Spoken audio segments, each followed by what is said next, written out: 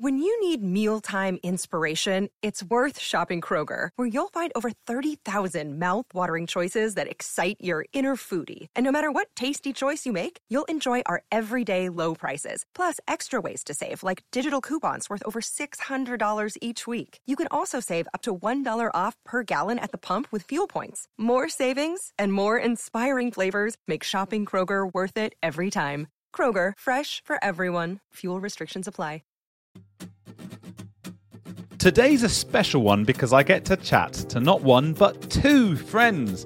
After 150 or so episodes, it's nice to be able to shake things up a little. And today, I'm talking to the guys at Crawl Space podcast. That's Lance Reyenstierna and Tim Pilieri. They talk twice a week in their podcast about all sorts of mad mysteries, oddities, and true crime stories. They're known for being extremely knowledgeable on all these things, so I thought I'd put some questions to them. We talk about the case of Maura Murray, who went missing, and her case is delved into very much in their other podcast, Missing Maura Murray.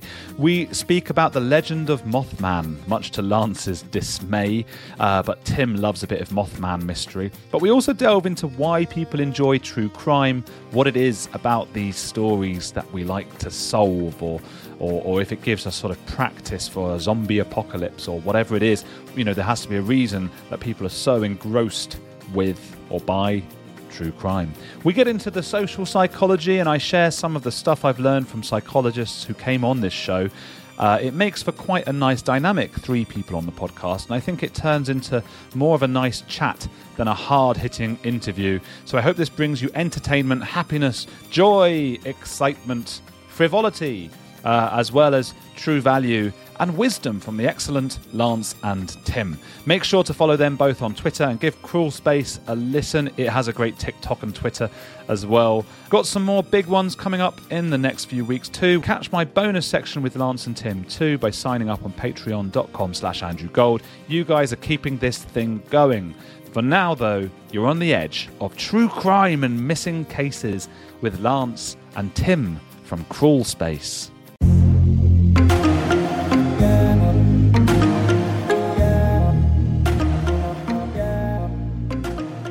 I've got three people on for the, think of that everyone, for the first, it's a Crawl Space guy, so, and I know them and we're friends, so I thought we'll do both of you, and I wonder how my girlfriend Hawley's going to edit this. Is that, because do you guys ever edit three? Also, say hello and introduce yourselves.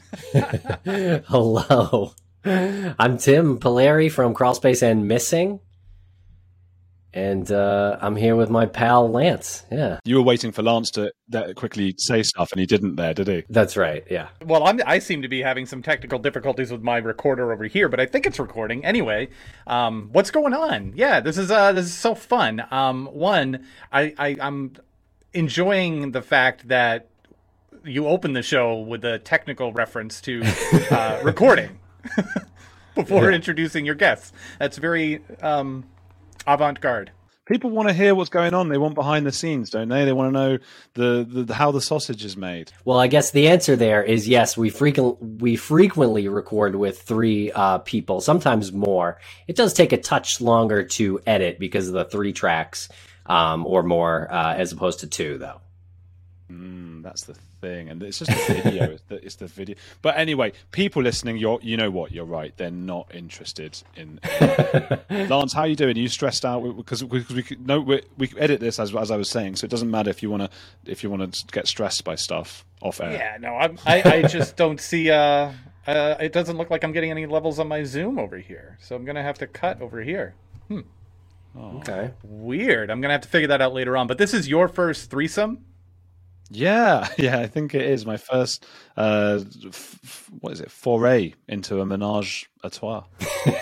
So, yeah, honored. It's going beautifully so far, and I think, you know what? After doing 150 odd episodes, it's time, isn't it, to have like a few voices. You know what? Though, when I listen to these podcasts and you hear all these different voices and stuff, you do forget who the people are, don't you? Like, people who don't know who you are already. So some people, listening to this, already know the Crawl Space guys, but because it's new people, you just get used to, like, okay, one voice is lower voice and one voice is higher voice. I don't know which of yours is which. Mine's the lower one. Yeah, no, I think mine's the lower one. Mine's a much lower one. Mine's way lower. Because most people listen on audio, they're just going, yeah, I don't know who these people are. Yeah, we do some pretty good podcasts. I like to think we do Crawl Space, which I think is somewhat comparable to On the Edge with Andrew Gold, in that we do like to cover some fringe topics from time to time. But we also have a podcast called Missing, which is strictly about missing people and missing justice. And that started as Missing Maura Murray back in the summer of 2015. Tell me about Maura. What was it? Missing Maura Money? Missing Maura Murray.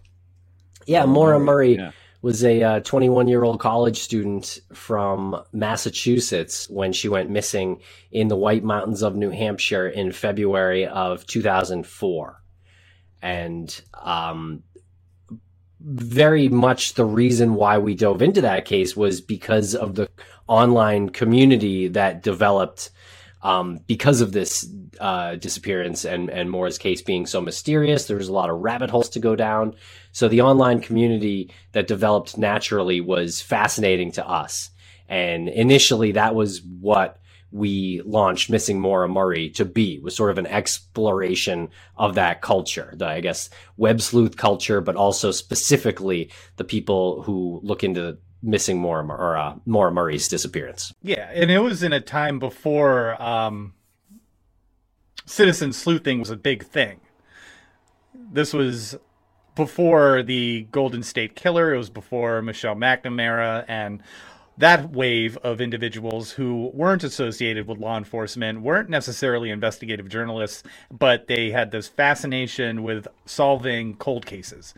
So that happened, relatively recently in historically speaking, and we had no idea what that was. And for us, the case of Maura Murray going missing, and the outside of just the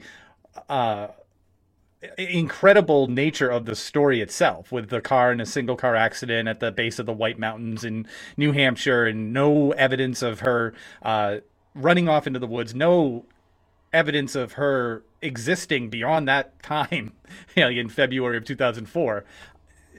That was really fascinating, but it was our introduction to these people. We would read the blogs and the blog posts. James Renner was probably the only person who was putting information out there to the public about the case and working on it. He was an investigative journalist and a writer, and people would go back and forth on his website, on his blog. And Tim and I were just like, this is incredible. This is a remarkable community and a remarkable energy. And we wanted to do a documentary about the folks that were involved with all of this, but they're very private. They have their opinion. It's something that they do after work, and they don't want to necessarily be a spokesperson for, I guess, the opinion and then the case, and their opinion on the case. So that's why we started the podcast. These are the true crime fans, right? And they are quite specific. Like, they're a specific group of people, the true crimies, no one's ever called them true crimies, have they? But I've just done that. I was at CrimeCon recently in London. You guys were at the one in the States, weren't you? Yeah, that's right. Was it nice meeting all these people in person, or horrible, just sort of brushing them off you? Don't touch me.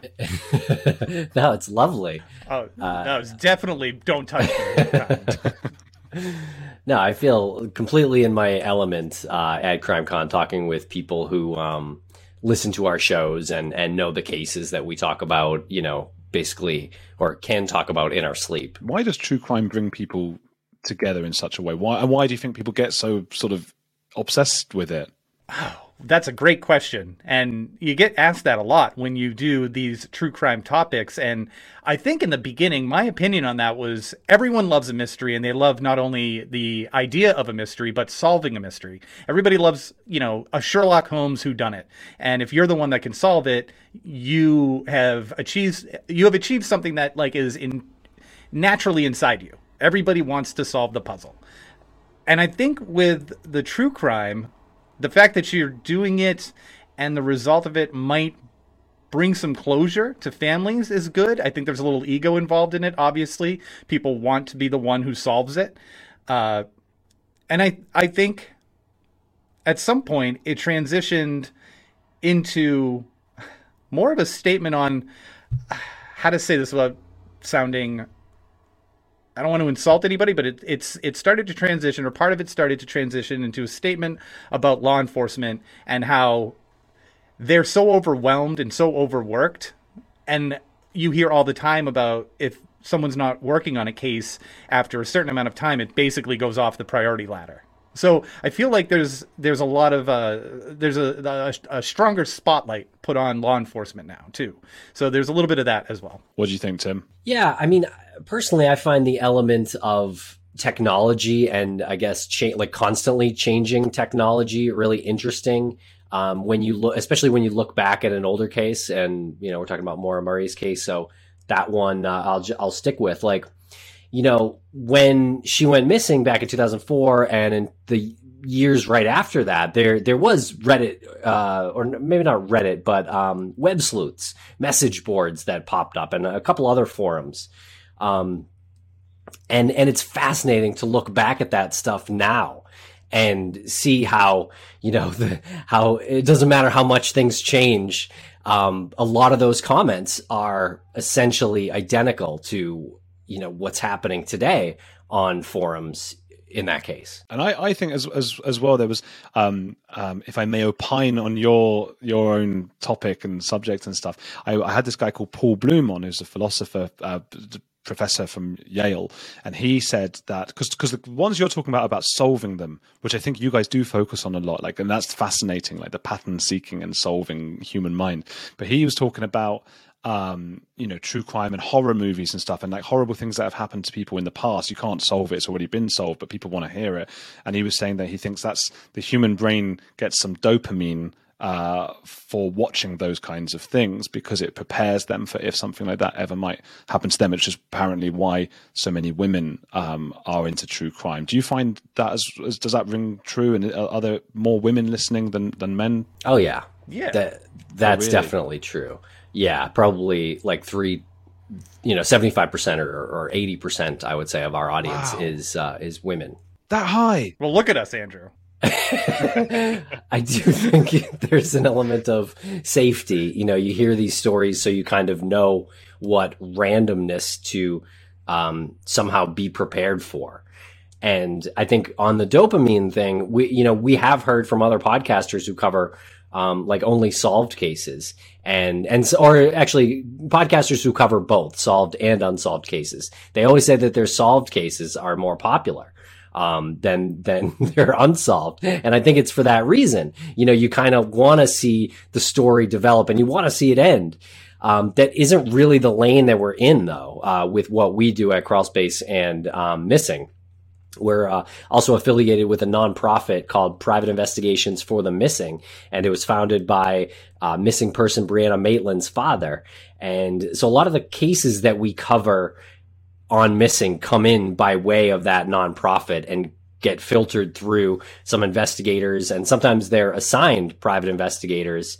And then a lot of times we will podcast about it, and in the ones that are currently assigned private investigators, cases for private investigations for the Missing that have investigators assigned, they use the podcast as an investigative tactic to see if there are comments on the video or on social media.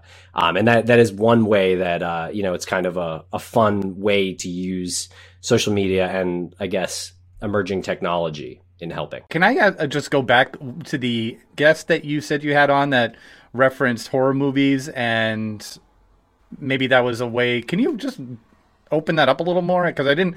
Are you saying that he said he has a theory that people, when they watch something like a horror movie, it almost trains them to be prepared for something like that might happen in reality, but they don't realize that they're doing it? Yeah. So he's Professor Paul Bloom, and he's written many books, but his most recent was called The Sweet Spot, which was why, and I don't remember what the after the colon bit was. They're always the long bits, aren't they? So it's like the sweet spot, colon, why we enjoy suffering, something. And it's basically he says that we enjoy all different kinds of suffering, and he goes into which sort of suffering we like. For example, maybe spicy food, really hot showers.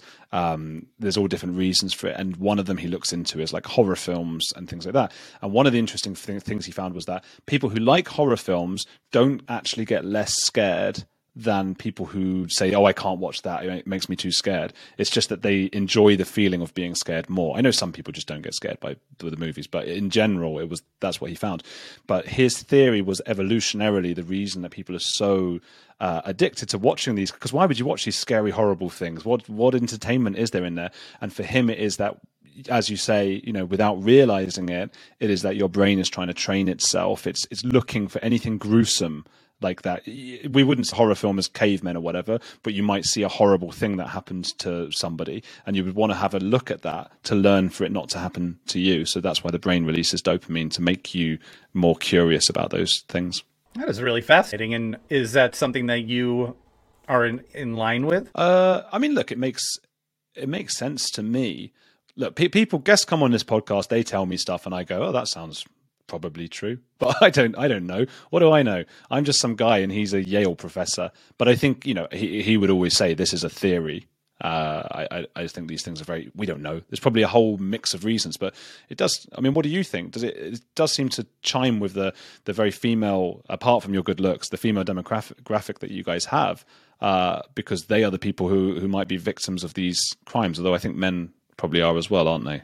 Often. Yeah. I think it's really interesting because when I started my answer, it was the generic answer that I get because I didn't have any other way to put it, where I just believe that people love solving a mystery. And then that kind of gave it a little bit more meat. And so I am in line with that. I think that it is something that is realistic to explore. And a great example is like, why do people eat spicy foods? It hurts you. It you're sweating through it. Why are you doing this? Because it is releasing something. It's releasing like an endorphin. Yeah. The spicy food thing, I think he was saying it's also about, I think that was from his book, because I have to read all these books for this thing. And you know how it is. Remember when you did like exams at school, you like forget immediately after the exam all of it. So you retain like 0.1% of the whole thing. But I think there was also this thing of like human consciousness lasts like a moment of being conscious has somehow been defined and calculated by scientists as 2 seconds. 2 seconds is your window of consciousness in every moment, if that makes any sense. And how happy you are, how good you feel is often about the contrast between those 2 seconds and the previous and the next 2 seconds. So that's why you're always comparing to other people. You're always comparing the year you have with the year you had last year, but you're also doing it second by second. So you burn yourself with like hot water because it feels so good the 2 seconds afterwards, apparently. Although that doesn't ring as true to me because I feel like the hot water itself is so nice. So I don't know. A lot of it's theory, and I suppose it will vary from person to person. But I think what you said as well, Lance, I mean, it's the patent-seeking mind. So I think that also has an evolutionary basis of like wanting to solve crimes and, the Sherlock Holmes stuff. So I guess it's a combination of all of that, right? Yeah, anything that puts me in the same conversation as a Yale professor, I'll take it. Yeah. Tim, what do you think? Yeah, I could see it. I mean, I feel like a roller coaster, does that fit the same sort of category, I guess? Like you enjoy the fear, but it's almost like you get the rush only when it ends and you're safe. Right, yeah. So, I mean, evolutionarily, why would we... God, some people are listening to this going, these three guys talking about... They don't know anything. No qualifications, no university, whatever. And they're saying... and here I am going, yes, a person told me this on a podcast, so this is probably true. The roller coasters, yeah, well, I imagine that kind of fear... I don't know. There's probably all sorts of things, isn't there? Maybe fear was good evolutionarily because in terms of roller coasters, because sometimes you have to go out and if you're just scared, if you don't embrace the fear, you won't go and explore. Maybe that's another reason, And when we explored and found new places to live and food and things like that, just don't know. Yeah. I mean, I think some of it just comes down to simple storytelling. People like hearing stories too, and I think that. Dopamine rush, I could see that happening possibly more in the solved cases than the unsolved cases. It kind of ties a nice little bow on it. I mean, even horror movies, even though they're not usually happy endings. At least there is an ending. A few decades ago, private citizens used to be largely that, private. What's changed? The internet. Think about everything you've browsed, searched for, watched or tweeted. Now imagine all of that data being crawled through, collected and aggregated by third parties into a permanent public record. Your record. Having your private life exposed for others to see was once something only celebrities worried about. But in an era where everyone is online, everyone is a public figure. To keep my data private when I go online, I turn to ExpressVPN. Did you know there are hundreds of data brokers out there whose sole business is to buy and sell your data? The worst part is they don't have to tell you who they're selling it to or get your consent. One of these data points is your IP address. Data harvesters use your IP to uniquely identify you and your location. But with ExpressVPN, my connection gets rerouted through an encrypted server and my IP address is masked. Every time I turn ExpressVPN on, I'm given a random IP address shared by other ExpressVPN customers. That makes it more difficult for third parties to identify me and harvest my data. And the best part is how easy ExpressVPN is to use. No matter what device you're on, phone, laptop or smart TV, all you have to do is tap one button to get protected. So if, like me, you believe that your data is your business, secure yourself with the #1 rated VPN on the market. Visit expressvpn.com/heretics and get 3 extra months for free. That's expressvpn.com/heretics. Go to expressvpn.com/heretics to learn more. Hey, it's Andrew. If you're enjoying Heretics, there's another podcast I want to recommend to you, especially if climate change, global conflicts, and an upcoming election are making you feel like we're on the brink of disaster. What Could Go Right is hosted by Progress Network founder Zachary Karabell and executive director Emma Varvaloucas. On What Could Go Right, the hosts sit down with expert guests to discuss the world's most pressing issues without resorting to pessimism or despair that we hear so often. Instead, they look back at how far society has come and look forward at what it will take to achieve an even brighter future. Is progress on the way? They may not have all the answers, but on What Could Go Right, they're asking the key questions. Tune in to hear interviews with upcoming guests like writer Coleman Hughes, CNN host Fareed Zakaria, and economist Alison Schrager. If you're looking for a weekly dose of optimistic ideas from smart people, join them every Wednesday on What Could Go Right, available wherever you get your podcasts. I think the release of the adrenaline and the cortisol that's in your brain when you're on that roller coaster, when you get that fear emotion that happens, you know that it's a hormone, right? That's released. The adrenaline, the endorphins, like that is something that's firing out of your brain. And there's so now you're talking about like a scientific, like chemical thing that's happening in your body, and it could be very comparable, and probably is comparable. You have people who are adrenaline junkies, right? So it's like a drug. It's like the first time you do it, it's so great, and then it's like, well, I got to up it. I got to keep doing, and I got to keep upping the ante for my adrenaline release. Yeah, and those people back in the tribal times would have been like they would have just know everything because they would have soaked up all the knowledge about all the bad stuff that can happen. I had a really interesting.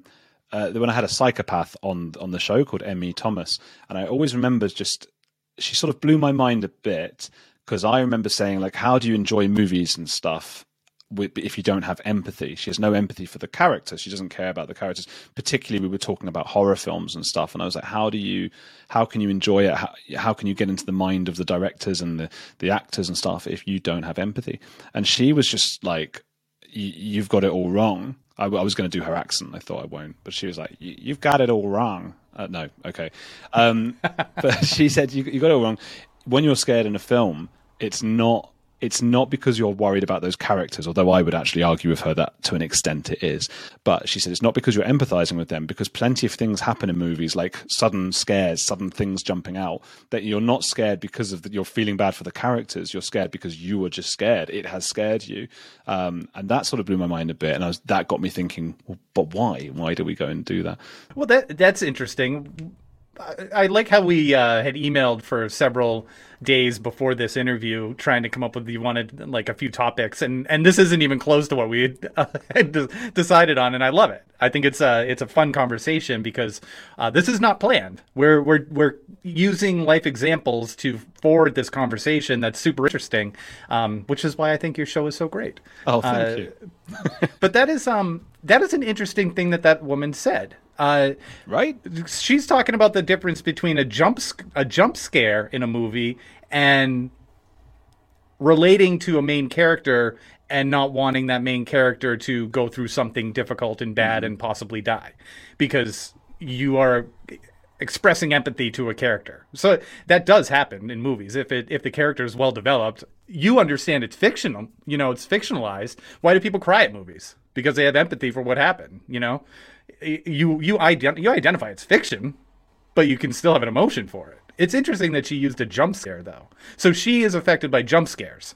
She well, to an extent, yeah. I think because it's all on the spectrum as well, being a psychopath. So I think nobody is 100% that way. I think she's like enough on the spectrum to be considered one by society, but she will get a little tingling. And those guys, the psychopaths, are adrenaline junkies, so they do mad things. I read her book, and some of the stuff she did was horrible. She talks about just drowning stuff in a pool, like she saw an opossum that was in her pool, and she just sort of slowly pushed it under the water just to see, just curious. But she also did things like riding on, jumping on the top of cars when friends of hers were driving them and stuff like that. They're risk takers. Her favorite film ever, because I had to ask her that then. I was like, what's your favorite film? And also I was about the empathy. I think she would argue, and I don't know if she would be right, that when you feel empathy for those, like, you feel emotional because something bad happened to someone in the film, maybe what you're really doing is just you're imagining it's happening to you and you're getting sad. And maybe that is what empathy is anyway. And so it's a whole... But her favorite film is Vertigo. Did you ever see that? Yeah. Yeah, it's a weird one. Yeah, it's great. That's a great film. So what she likes about it was that... was it Hitchcock? It's Hitchcock, isn't it? Yep. Yeah. Yes. Is that... There's a... I mean, if this is a spoiler, but if you've not seen it, it's like 60 years ago now. So the spoiler term, I think, has run out. But I think it's past the statute of limitations on that one. It is, isn't it? You're going to have to be... If anything before the 1970s or 60s, I think you can spoil it. But somebody who's supposed to be dead is not, or something, at the end. And she was like, I love that he manipulated us, Hitchcock, and he was like, screw you, I'm making you think this. And that's how she thinks. So weird, isn't it? I was going to ask you if we could guess what movie was her favorite movie. And no. I don't know if I would have... I think I might have guessed like maybe Psycho. I probably would have said that as a joke. Yeah, okay. Yeah, that would have been... Maybe that is one of her favorite. Hey, you know what people are thinking now, though? Because you were talking about tying up loose ends and solved and all that kind of thing. So what has happened with Maura Money? Maura Murray. Maura Murray. Yeah. Maura Murray's case is still unsolved at the time of this recording in 2022. It's been a long time. Her sister Julie Murray has taken up the fight and advocating for her sister's case, and is doing a great job, especially on TikTok, where I've seen some of her videos that are really creative and like just great use of the information and trying to reach people. I think it's really effective. But unfortunately, it is still unsolved. Now, let me ask you something on the last topic, a psychopath, right? Do you think there are some like evolutionary benefits to having less empathy? Not saying I want that, but I'm just asking that question, throwing it out there. I don't know about evolutionarily, but I would probably, and I would say societally, definitely less. I think in society, God, I think I'm hearing listeners go, God, it's going to be one of those ones where he talks about his thoughts a lot. Switch off. Don't want to hear that. None of this pseudoscience. In society, I think society... Okay, the road to hell is paved with good intentions, right? It's a really obvious... It's something you hear since you're a kid. You hear that. I never really thought about it too much. I started thinking about it more often recently. If you think about when society has gone wrong, and wrong is subjective, but there are times when I think all of us can agree, the Nazis, probably the Soviets, Mao, all these different people, we can all agree they've gone wrong. In most cases, like it wasn't it wasn't people sitting around going like, "Mwahaha, we're going to be evil and do these horrible things to the Jews or whatever." They were thinking the Jews are the bad guys who are doing this, and we're the righteous good guys. The Spanish Inquisition, the Soviet, the SS, all these people. We're the good guys. We're gonna, So I think often it's that if you're too empathetic, it might cloud judgment, and I think that's probably happening in some of the sort of culture wars today, though I won't say lest I be harangued and attacked and murdered. But sometimes instead of science and facts, we can be misled. So I think you need a bit of, but if you don't have any empathy, then you'd get a bunch of scientific people just going, well, we shall lead the tribe and anyone weak will be left behind. So you probably need to have a bit of both, right?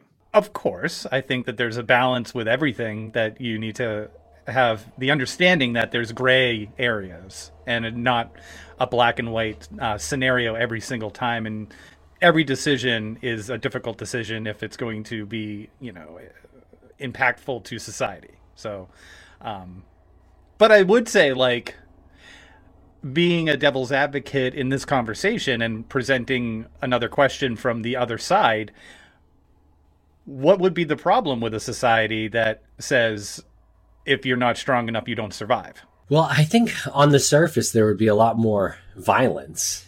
I think the kind of person who doesn't have a lot of empathy doesn't hesitate as much when being faced with the thought of hurting someone or not.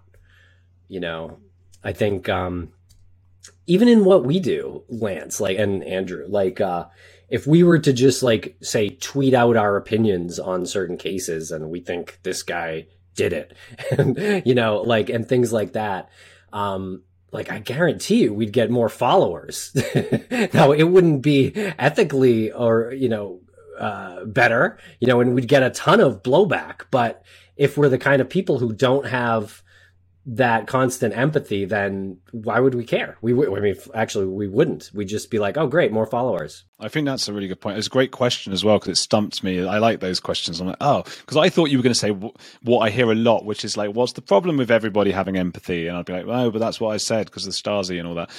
They thought they had him. But that's really interesting. But I suppose so the thing about humans is we're a really social animal, and social cohesion was really important. I was reading recently that initially, obviously, as you see with monkeys and stuff, it's believed that we were into grooming, as in sort of licking each other's heads or whatever mad thing they used to do, and that was part of social cohesion. It was a way that tribes would sort of get together. It was gave apart from meals and stuff, it was an excuse to get together and be together, and that was what kept tribes together. But apparently it's quite time consuming, all the grooming, and doesn't work. The dynamic doesn't really work once you go past 70 or so in a group, and our groups apparently went to about 150. So grooming got replaced by gossip. So gossip became the big thing. And for gossip to be interesting and for it to work as social cohesion, we also needed to be really curious people, and I suppose quite empathetic people. Because if you've got no empathy, you're not going to be really interested in what anyone's telling you about their lives, which, to be fair, a lot of us aren't anyway when we listen to other people. And I suppose what's good for the tribe in that sense is probably what's good for the individual within it, and those individuals and those tribes will pass on their genes more. Because if it's just...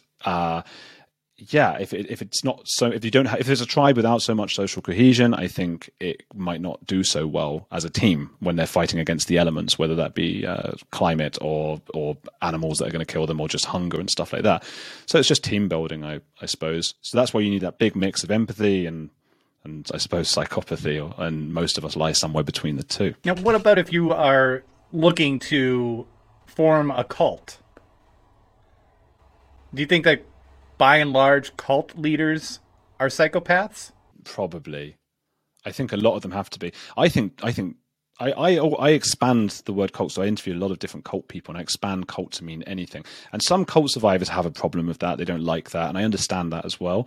But I would say there's a lot of gym cults. There's a lot of juice cults, where you have a lot of pressure to stay in. Now, out of 10, it's not the same as like a Jonestown massacre kind of thing.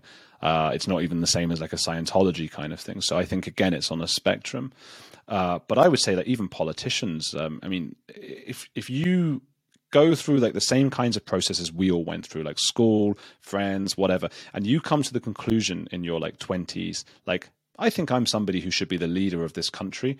I just think like this person's a psychopath or has like a lack of self-awareness. And that's whether they're left-wing, right-wing, centrist, whatever they are. I think like, and I'm happy those people exist because you need someone to lead. You can't all just be us sitting here like, well, hope someone leads the country. But yeah, I don't know. What do you think about cult leaders? Yeah, I think that's a good point about politicians.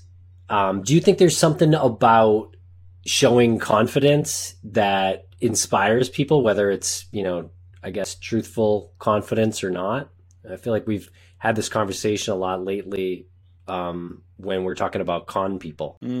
Well, an interesting thing I heard recently was that I can't remember what it's called, but there's some sort of theory, or I don't know. But basically, you can show pictures of leaders or potential leaders to children, and they can choose who they like. And that person almost always wins the election. So a huge part of it is about people's looks, which it shouldn't be. It doesn't mean that they're better looking. I mean, obviously, Donald Trump was not like, he's not a handsome man, but there must be something in his posture or his posture, his gait, there's something about him, and it probably is that sort of confidence that you're talking about. So maybe that is what we find appealing. I would say that there is less to do with Donald Trump's gait and more to do with the web that has been woven from his inner circle and the web of power that has just been in place in his family for 100 years. And it's just been so deeply woven into these organizations that he literally can be and is a rambling buffoon, and people are still following him because they were, I guess, born with the name on the tip of their tongues for, as long as they can remember. But then you can have like religious leaders too. Like, is it religion? Do you have ministers who oversee their sermons? Like, are these psychopaths, or is there a spectrum there too? Well, I think that exorcist, I think he might be a psychopath, the guy I interviewed. Yeah, all these, it's hard to know. We can't really judge, and I guess each case is a little bit different. But I just think if you're somebody who thinks I am the son of God or whatever, and I'm going to speak to you through God and that kind of thing, they could argue on the other hand that they're actually really empathetic, and that's what religion is, because I think empathy can inspire a lot of religious thinking. There's loads of empathetic people who have been very religious, and they sort of use that as their set of rules, the religious stuff, to go about doing what they think are nice and righteous things, right? I think that religion has a lot to do with pretty much every war that's ever been started, and then they use it as an excuse. For example, in our country, last week, Roe versus Wade was just overturned. Now that there's a huge religious right that is supporting that being overturned, and it has nothing to do with religion. The people who overturn that don't care about religion. They don't care about the kid once it's out of the womb. There's no health care, there's no education, there's nothing that's given, that this kid's gonna get from the government. They don't care. That has its roots in racism. Roe versus Wade. They just needed a way to control the black population without saying that they were doing it. Not to get into a whole angry history lesson, but that's religion is used all the time by people in power to manipulate society, and it's because people, I don't know, want something to believe in. Yeah. They need the excuse. That was that drug thing, wasn't it? Was it Reagan or Nixon? It was like the war on drugs. Basically, it was Reagan, yeah, to control the black community. But by the way, we've lost about probably 30% of the listeners, but the other 70% are loving it. But I agree. We've still got about a half hour to go, so we can we'll shake off the way rest. to lose them as well. It's really interesting the abortion one, because people are always. I get people messaging me saying, because obviously I do different political things and stuff, and people are often messaging saying, can you see if you can get someone on who is pro-life, as in they don't want abortion abortion to be legal, but who is not at all religious, who is a secular person. And I am yet to come across that person. And to me, that's enough of a reason to, dismiss it. I've looked into abortion a lot. I don't understand. And if anyone's listening now going, well, I do like abortion, my biggest fear is just, losing listeners because I have a different political view to them. Because the more important than abortion and all that thing is that my podcast is successful. That's much more important. So just, if you're not happy, listen to the next one. Keep on listening. I think if you had any listeners from the South in America, you might have lost a little percentage there as well. Yeah. Well, if I hadn't, they've just gone now. Yeah, I feel like that you were heading right towards a Ross Perot impression, pulled up just short of going fully there, but it was very enjoyable. You almost went Ross Perot. Ross Perot was an American business magnate, billionaire, politician, and philanthropist. I didn't know who that was, but I do now. Yeah, he ran for president. Is that because I was saying stuff like, I don't care, I just want my podcast to do well, my own thing? It was the accent specifically. You sounded like him for a second. I do declare. If you could bring it up like one octave, you'd be good. Why do they always say they declare? Why don't they just declare stuff without having to say I do declare? Oh, they have to really emphasize it. Religious right, more like religious wrong.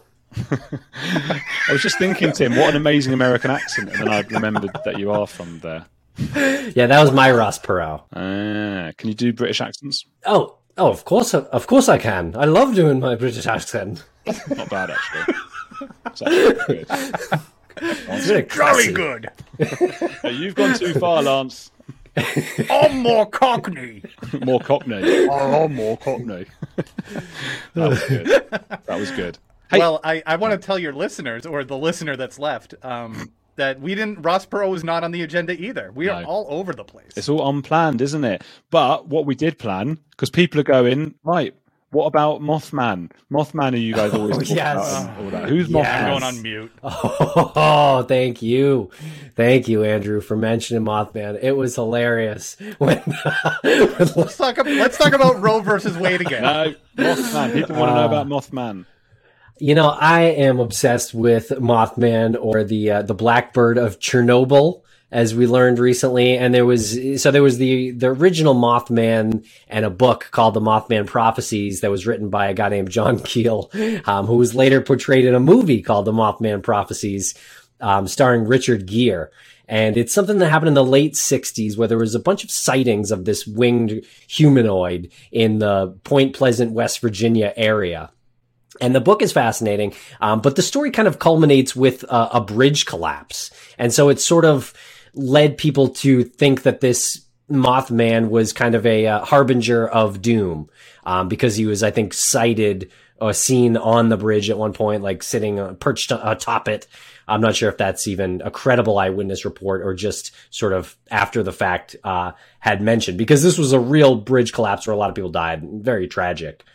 But we spoke about the Mothman recently on Crawlspace because there were sightings in, I think it was July or the summer of 2019 around Chicago and Lake Michigan. And we had on an author who wrote a book sort of compiling those eyewitness reports, which are, very modern and, really interesting to me. I don't know what it is, but I love cryptid mysteries like Mothman, like Bigfoot, and Lance just completely hates it, and which is now part of the fun. That's venturing into myth then, isn't it? And so Lance, you're not having any of that. No, I really appreciate the story. I really appreciate the sightings and the exploration into that particular world, that cryptids. It's very fascinating. But enough's enough with Mothman. Yeah, no more Mothman. The story's been updated. We need the updates. We did. Who's the guest that we had on that you referenced was Tobias Whalen, correct? Yeah, that's right.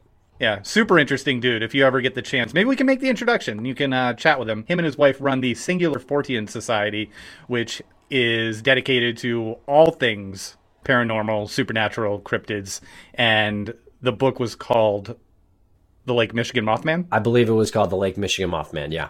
I've had some of those times when I've had to interview, because I do Sean Atwood's show on Wednesdays on YouTube, so I don't have as much choice about who comes on. So I do have often there's like Bigfoot believers and people who say that they were abducted by aliens and have been living in space for 30 years and those kinds of things. And it is a hard line to sort of, straddle, because you don't want to make fun of someone, especially someone who's mad. But, I don't know what to do. But Tim, you don't really believe in Mothman, do you? I mean, I believe that there were really sightings, like 100 or so sightings of this winged humanoid over around Chicago and Lake Michigan in the summer of 2019. That was written about in legit publications like The Guardian, I think, and Vice and things like that. So people were seeing something. That's clear to me. Do I think it was like really a harbinger of doom with glowing red eyes who, kind of defies gravity as we know it, because we know birds are sort of have hollow bones. So no, I probably don't think so. But, all it takes is one of those reports to be something that no one knew about. And now we're cooking with gas. Well, I liked Tobias's analysis of these sightings, and he will do a lot of research into it. He'll look at the pictures, if any pictures have been sent to him. And one of the solutions that he came up with was that some of these sightings might be attributed to climate change, where birds like cranes, these giant cranes, are being forced out of their habitat, and people in areas that wouldn't typically see a crane like this see something like that in the sky. And they take a picture of it, and the thing's moving, so the picture's blurry, and the story develops from there. But I will say it's sort of a shtick that we do with Tim loving it and me hating it. I do find it super interesting, especially the more famous Mothman sighting where the bridge collapsed. And it's interesting to me that people can have their imagination run away. Oh my God. People can have their imagination run away from them, but to have that collectively happen in a time with no social media and all the stories are so similar is just a fascinating concept for me as well. Yeah, you're hoping my editor will clear that up and listen carefully enough to hear that, but she's my girlfriend actually, and she might not. She might, because she'll be listening to it quite fast, and she might not. But now she'll definitely have heard me saying this, and she'll be like, oh, now I do have to go back and do it. Although now she can't, because I've just done this whole bit, so she has to leave that in as well. So you're fucked, mate. I was on Jordan Harbinger's podcast, speaking of Harbingers of Doom, and he gets now 350,000 listens per episode, right? 3 episodes a week. Oh, pardon us. That's insane, isn't it? And obviously it was a big deal for me and all that. And I was saying the word to disavow someone of something, which is it's disabuse someone of something or to disavow someone. And I don't know why, but that was like the day that I decided to say it like 9 times. I'd never said that word before, and I used it wrong like 9 times. And he actually then had to tell me, like, when you say, do you mean disabuse someone? I was like, yeah. And then my whole facade of like the clever English guy with the accent who knows all the words was just like ripped away. And I'd said it too many times so it couldn't be edited out. And I had to be like, oh man, I don't care about that stuff, like whatever. But secretly I was thinking like, oh no, I've made a fool of myself. Now, see, I feel like you have this like very intelligent English guy thing going, but you also have this humble thing that bumps into that. So like, as long as you just the Hugh Grant, like, oh shucks thing. Yes, exactly. Very much of that. So as long as you bring that out too, then you're all set no matter what. And just, rest assured, if that were me in that situation, I would have been saying disemboweled. I would have been saying disemboweled. We need to disembowel pedophiles of the idea that it's okay to have adult child sex. That is what I was talking about, actually. So, sure, yeah. Why not? Tell me about Connecticut River Valley Killer. My goodness. Yes, where to begin on that? Well, we are starting a project that is a podcast and documentary, and it is about this Valley Killer who killed a lot of women in the 70s and 80s, and it's in an area that's somewhat close to us in New England, and we've been following this case for years, and we're trying to do a couple of projects on it. Wait, there's a New England? Yes, New England is... I knew that. Oh, I was ready to give you a good geography lesson. Yeah, you have done already, Lance. I think it was you, it wasn't Tim, was it? Lance, it was you ages ago. You were showing me like a farm you were going to and all that stuff. Oh, yeah. Yeah, I know what's happening. The Dean farm, I believe I was showing you, because I don't go to any other farm. Yeah, that's what you showed me, so I know what's happening. But the name is a little misleading, and part of our goal, like a small part of our goal with our project that we're working on, is to assign a new name to the serial killer, because the Connecticut River, while it does run a bit in the state of Connecticut, it is mostly in Massachusetts and then up through the border of New Hampshire and Vermont. So the Connecticut River spans, I guess, 3 or 4 states, but the area we're talking about is the valley between New Hampshire and Vermont that is divided by the Connecticut River. And that's where the majority of the murders took place. And the fascinating part about that area is that it's very small. The community is very small, very tight-knit on both sides of the border. And about a few years, 3 or 4 years before the first Valley Killer victim was discovered, there was another serial killer in the 60s, in the mid to late 60s, named Gary Schaefer. And he murdered a series of children and kidnapped and murdered women and kidnapped one woman who escaped, and that eventually led to his arrest. So they go through this incredible time where they have this serial killer. One of the first, I think this was before they even coined the term serial killer. So they had this killer in the area who was caught, captured by local police and state police, and big victory. And then right after that, right on the doorstep, is the Valley Killer, who is still unapprehended and probably, I mean, just as bad as that first one, as Gary Schaefer. So that area within the span of a few years has 2 prolific serial killers. One of them is still at large, and his latest victim, so he was active, as far as we know, all the documented victims were between 1978 and 1988. The last victim's named Jane Borowski, who was attacked in the town of Keene, New Hampshire. And a lot of people know Keene, New Hampshire because of Keene State College. It's close to Mount Monadnock. It's a little bit of a hub in, I guess, south central-ish New Hampshire. So she was attacked in 1988 after leaving what was a community staple in the Cheshire Fairgrounds event. So every summer, late summer, August, this area would have this carnival type event. There was like bands playing and Ferris wheels and food and games, and it was like this long weekend event. And she left. She's 7 months pregnant. She gets into, I think she had a Firebird, either a Firebird or a Trans Am, but it was a pretty badass car for the time. And she gets in her car and she's driving home, or driving to a friend's house, in the direction of a friend's house. And she stops at a gas station, and she's thirsty, so she decides that she's going to get a drink out of the vending machine. She goes to the vending machine, she puts in her money. It doesn't accept her money, so she has to go back to her car and get another $1. She goes back, gets the soda. Ironically, it spits out her last $1, so she gets her first $1 back. And she gets into her car, and she's approached. This other vehicle pulls up in a Jeep Wagoneer, and she's approached by this gentleman who exchanged some words with her through the window.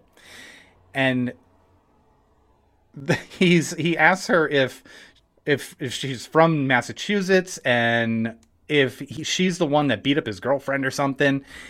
And he ends up attacking her, pulling her out of the car. She's kicking, she's struggling. She ends up shattering her windshield because she's kicking so much, and she's fighting back. And finally she kind of frees herself, and she's made a scene. And she says to him, and this is probably her biggest mistake. She says, this is definitely her biggest mistake. She says to him, "What about my windshield, asshole?" And then he comes back and he tackles her and stabs her 27 times, including in the jugular. She's like fighting it off with her hands so that he doesn't stab her baby. And he's done his job. He gets back in his vehicle and he leaves. And while she's bleeding out, she gets up, gets into her car, and drives to her friend's house. And as she's getting to her friend's house, she ends up coming up behind him, the guy who attacked her, in his car. and she takes the turn into her friend's driveway. Her attacker is there at the front of the driveway, kind of slowly driving. The guy comes out of the house and puts a pillow cushion or something on her to like stop the bleeding. They call an ambulance. The guy drives away. She ends up surviving. Her daughter survives, and her daughter has like so Jane has a grandkid. So her daughter has a child as well. So we're talking with her. She's a major part of the story, and getting some really good stuff. So there's a big human element to it. And we're looking for that asshole. Life's better with American Family Insurance because our home policies help protect your dreams and come with peace of mind. Save up to 25% by bundling home, auto, and life. American Family Insurance. Get a quote, find an agent at amfam.com. Products not available in every state. Discounts may not apply to all coverages on an auto or home policy. Discounts do not apply to life insurance policies. Visit amfam.com to learn how discounts may apply to you. American Family Mutual Insurance Company, SI, and its operating companies, American Family Life Insurance Company, 6000 American Parkway, Madison, Wisconsin. And how long ago was this? This was some time ago. That was 1988. So that asshole is 34 years older. Yeah, maybe not alive, but we did ask Jane about her use of that word. It's really hard to come up with a better word for that guy. It's just such a general word for a bad person who's acting badly. But, and we even kind of joked about calling the podcast The Asshole of the Valley. But we don't want to name it after that asshole. But we even spoke with Jane, like, do you use that word anymore? Like, can you imagine that? Like, that, because the guy turned around after that and stabbed her more violently. It's just why. And what is it about that guy too? Like, is that word is some trigger for that guy? Like, I hope he's listening. He is an asshole. And it does sound like it's a joke, but it is kind of funny. But in that moment, the worst moment of her life, she attributed that word to an individual. Like, that's the standard that she set for that word. So if someone cuts her off in traffic, what are they? They're certainly not an asshole, because that's not the caliber of asshole, according to Jane's barometer on what it takes to be an asshole. Like, that person's just merely like an inconvenience. Asshole's the worst thing for her. Whereas I think we spell it differently over here, like ARSE, arsehole. But I think that's how she called him that. I think it would sound a bit glib, wouldn't it, if you had that as the title, sort of, a bit. That's why you attacked her. He was like, "You glib, you're so glib." But I had another professor on called John McWhorter, and he talks about like how offense has changed over the years, and so it used to be religious words that were the most sacred that you can't possibly say, and now it seems silly. Like, it always seems very sacred and whatever at the time, and now it's like damn and hell. Like, okay, who cares about that? Even though I know in America, in some places, like, kids say hecka instead of hella. Like, that's hella cool when they say hecka cool. So even now they have to be a bit careful about some of the religious words. And then it became all about bodily stuff, like, with the Victorians and the Puritans and stuff. So those words like arsehole, because it's part of the body, that was like as sacred as it can get. And we moved on from that about 15, 20 years ago, when like fuck, shit, ass became less offensive. You still don't hear it on the radio though, but we moved on to identity words, which even now, because we're going through that now, so those words seem like they're really bad words, but maybe in 50 years, so words, the N word, the F word for gay people, and other words that might describe, minorities and stuff like that. So now stuff like arsehole's nothing. But at that time, that might have felt like someone saying the N word or the F word for gay, that kind of thing. It might have felt like that, and it was bigger then. Yeah, it's an interesting point. Yeah.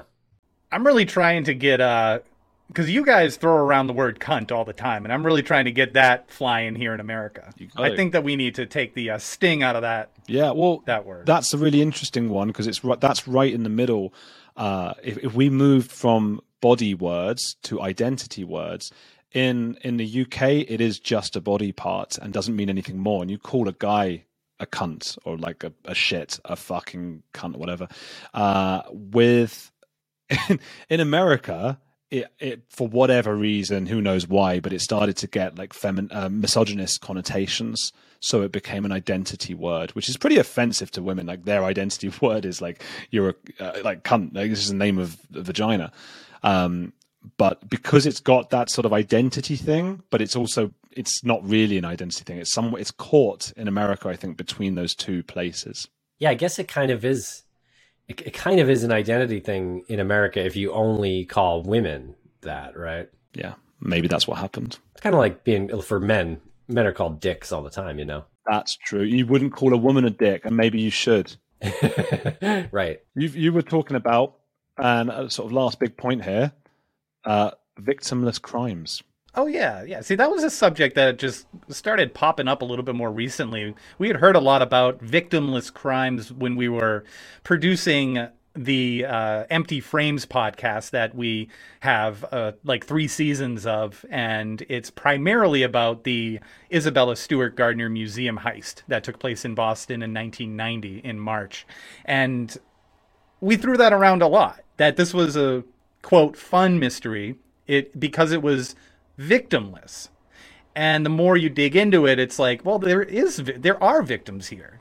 Aside from the physical human that is tied up down in the boiler room while the crime is being committed, I mean, is he a victim? He must have suffered some sort of trauma from that.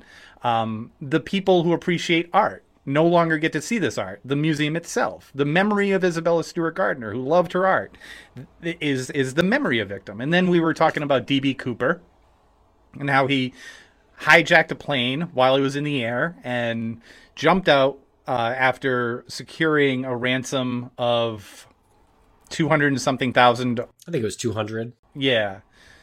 And we kept saying, well, it's people love that mystery because no one's found him, and it's essentially victimless. And we said that on the air, and we got some comments saying, well, perhaps you should consider the flight attendants who knew that this was happening. They were probably terrified. And we've talked to people who have researched D.B. Cooper quite a bit, and as far as this person's found, a lot of the flight attendants did speaking engagements and went public with what happened, and none of them seemed like they were truly affected by it. And he didn't let anybody on the plane know that they were being hijacked. Like, the people found out after the plane made an emergency landing, and they were told that they were hijacked, and the guy jumped out. So they had no idea. So I just thought it was an interesting philosophical question to present at this episode. Like, what's your feeling on what is it? Is it just, what's the word to use when one word and another word don't go together? An oxymoron to say victimless crime? That shouldn't even be together in a sentence? Yeah, I suppose they're victims because the passengers' days have been ruined, right? Because they've landed somewhere else, and it's not the worst kind of victimhood, is it? I've had my day ruined. But if somebody came over to you and picked you up while you were walking down the street and then moved you like 1,000 miles away, and then you had to be like, oh, what am I going to do now? You'd be like, I've been the victim of some sort of weird attack here. True. Yeah. It's a smaller scale, obviously, than missing person or being the loved one of a missing person or a murder or something like that, or being the victim. Or Jane. Yeah, or Jane, who was nearly killed herself and her daughter. And I do think the Isabella Stewart Gardner museum heist made us all victims. Honestly, the culture, the art. People who enjoy art are victims in that case, because there are masterworks that will probably never be seen again, at least in good condition, I think it's fair to say. So that, we're all victims a little bit there. And obviously Ms. Gardner, but she was gone afterwards. And, in D.B. Cooper's case, I do, I don't really regret using that term in the intro of that episode, Lance, because we only got a comment or two. And, I think it's about as victimless as we can get when, we're talking about a spectrum. Like, if you look at every single case we've ever covered or episode we've ever done, like, that one was on one complete opposite end of the spectrum to almost every other episode. So at least comparatively for us, I think it's safe to say that was victimless. Where can people go and find your stuff? Where do you want to send some of these eager listeners for more podcast stuff. Whoa. I don't think you gave your answer to this. I did. I said there was a there were victims. Oh. I think it's a really interesting point, actually. Oh, you used that. Okay. It's something that I've actually never thought about that before. So I really like that. And is there such a thing as a victimless crime? And I think let's leave that to the listener. Get in touch with all three of us separately. You don't do like a chat by putting. I don't know if they could put like the four of us we'll be in loads of group messages on WhatsApp with listeners. But, let us maybe tag us all on Twitter or something and let us know what you think. Because is there a victimless? What is the most victimless possible crime? I suppose you could say not paying your taxes, but because it's such a tiny amount, in terms of the victims. But if we all did it, I don't know. I suppose taxes is close to it, isn't it? Not declaring something is very close to victimless. Yeah, I think when banks get ripped off, people don't have empathy for banks because they know that money's insured and it's not coming from anyone's pocket necessarily. Yeah, but it's got to come from somewhere. I don't know anything about economics, but when more money has to be made to go somewhere, there's inflation. So I don't know. Someone get in touch with us all. Let us know the perfect... I don't do this every week, by the way. I don't end on like a really traditional TV 1980s. Let us know your thoughts. Write into P.O. Box something. Let us know your thoughts. Miss Piggy? So was that Miss Piggy or was that Kermit or was it Jordan Peterson? That was Ross Perot again. Chime in the comments. Oh. We'll see you on Twitter. Oh, right. At first I thought it was Kermit. And I like... It was a little Kermit-like. It was Kermit. That's more like this. We'll see you in the comments section. I like that. And I think it sounds very similar to subtle. Bill Gates as well. He's got that voice. I'd have to listen more to him. I don't know. Here at Microsoft... here at Microsoft... And then Jordan Peterson as well. Like, it's, men are suffering. So that's you never seen those three in the same room: Kermit, Jordan Peterson, and Miss Piggy. Tell me, I've got to go and play football. Tell me where people can get your stuff. Yes, check out crawlspace-media.com for links to all of our sites, or you can search Crawlspace in your favorite podcatcher, Missing, and Empty Frames. That's about art heists. Thanks a lot for having us on, Andrew. This has been a lot of fun. Oh, thank you. Thank you for coming. Have fun playing soccer. Oh, thank you. Oh, I probably won't. I'll probably injure myself from getting old.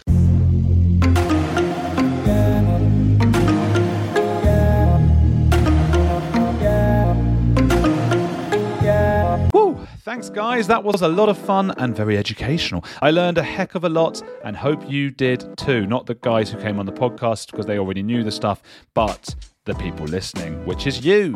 Catch their podcast, that's Lance and Tim's podcast, not your own podcast, Crawlspace, Missing Maura Murray. These are two podcasts they've done. Catch them in all the normal places. They're brilliant, and there's just hundreds of episodes to crawl through. They're on Twitter and TikTok too. So am I. TikTok's booming. It's kicking off. It's picking up. Lots of new followers on there. Catch our bonus segment on patreon.com/Andrew Gold. We go on chatting for a good 10-20 minutes. And follow on YouTube for the video versions. I chat on the side of the video for the live showings on Mondays and Thursdays at 9 p.m. UK time. So every new episode then goes out later that day on YouTube, and usually I'm there to chat with you all. That's all for now. Please keep reviewing this podcast on Apple and Castbox, and I'll see you next time.